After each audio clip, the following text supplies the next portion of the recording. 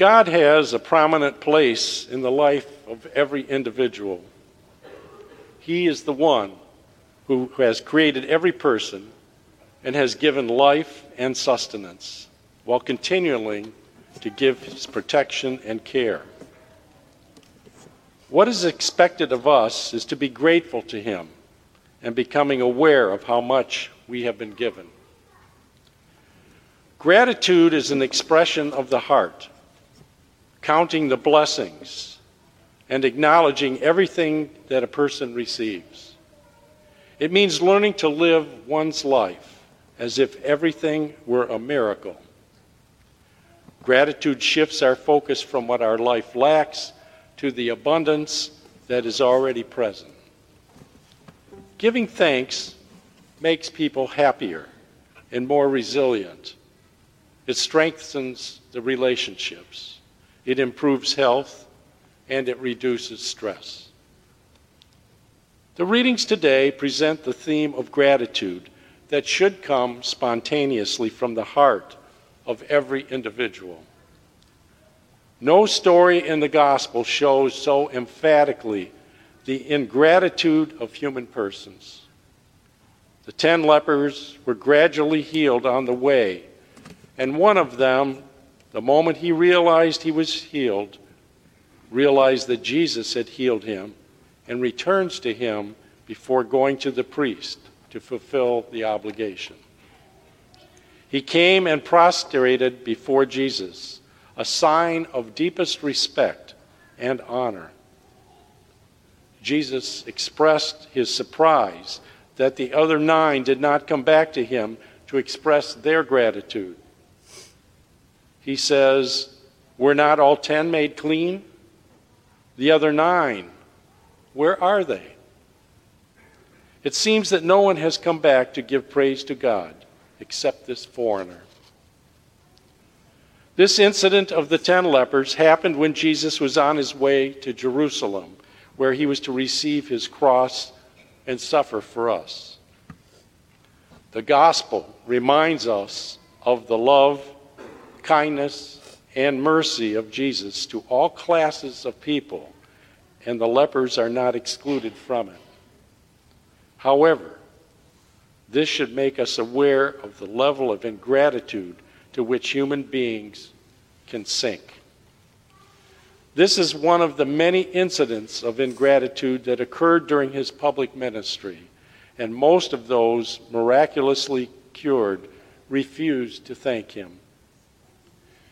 In today's miracle, there was the one who was least expected to return to thank Jesus, as he was an outsider.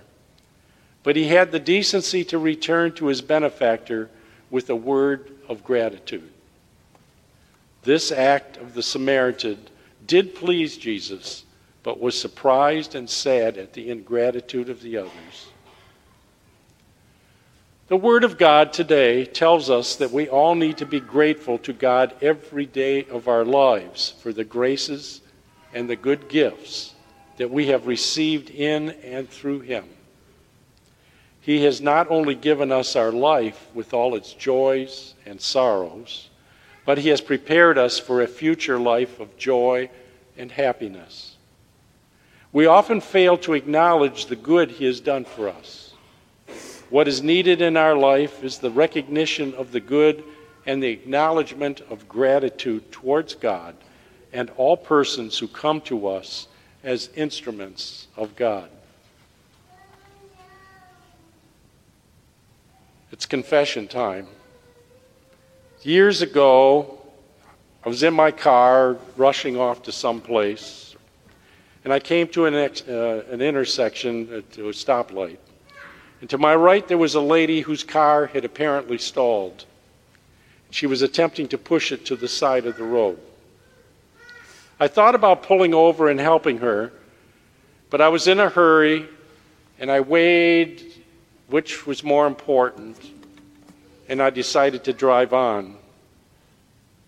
To this day, periodically, the Holy Spirit reminds me of this incident, and it humbles me because I didn't take the opportunity that the Holy Spirit was presenting to me to do something good, something for somebody else. This story I found, and I'd like to relate it to you. One night at 11:30 p.m., an older African American woman was standing on the side of an Alabama highway trying to endure a lashing rainstorm. Her car had broken down and she desperately needed a ride. Soaking wet, she decided to flag down the next car. A young white man stopped to help her, generally unheard of in those conflict-filled days of the 1960s. The man took her to safety, helped her get assistance, and put her into a taxicab. She seemed to be in a big hurry, but wrote down his address and thanked him. 7 days went by, and a knock came on the man's door. To his surprise, a giant console color TV was delivered to his home. Now, if you weren't around in the 60s, TVs weren't hanging on the walls like they are today. You had a giant wooden console in which there was a small screen TV in there. A special note was attached to this gift. It read, "Thank you so much for assisting me on the highway the other night. The rain drenched not only my clothes, but also my spirit. Then you came along. Because of you, I was able to make it to my dying husband's bedside just before he passed away. God bless you for helping me and unselfishly serving others. Sincerely, Mrs. Nat King Cole." For those of you who don't know, Nat King Cole asked somebody who was around in the 60s. The importance of this story and of my failing is related, I believe, directly to the gospel. One, we are a people of service. We're called to be servants. Deacons are called to be servants, servants of the lowliest. We never know when the Holy Spirit is going to present a challenge to us. And it happens all the time. And we have to make a decision. Am I going to follow the instinct, the message that the Holy Spirit is giving me, or am I going to be so busy with my life activities that I'm going to press on as I did in that situation, and many others? That's not my only sin. But we have an opportunity, and when that opportunity knocks, what are you going to do?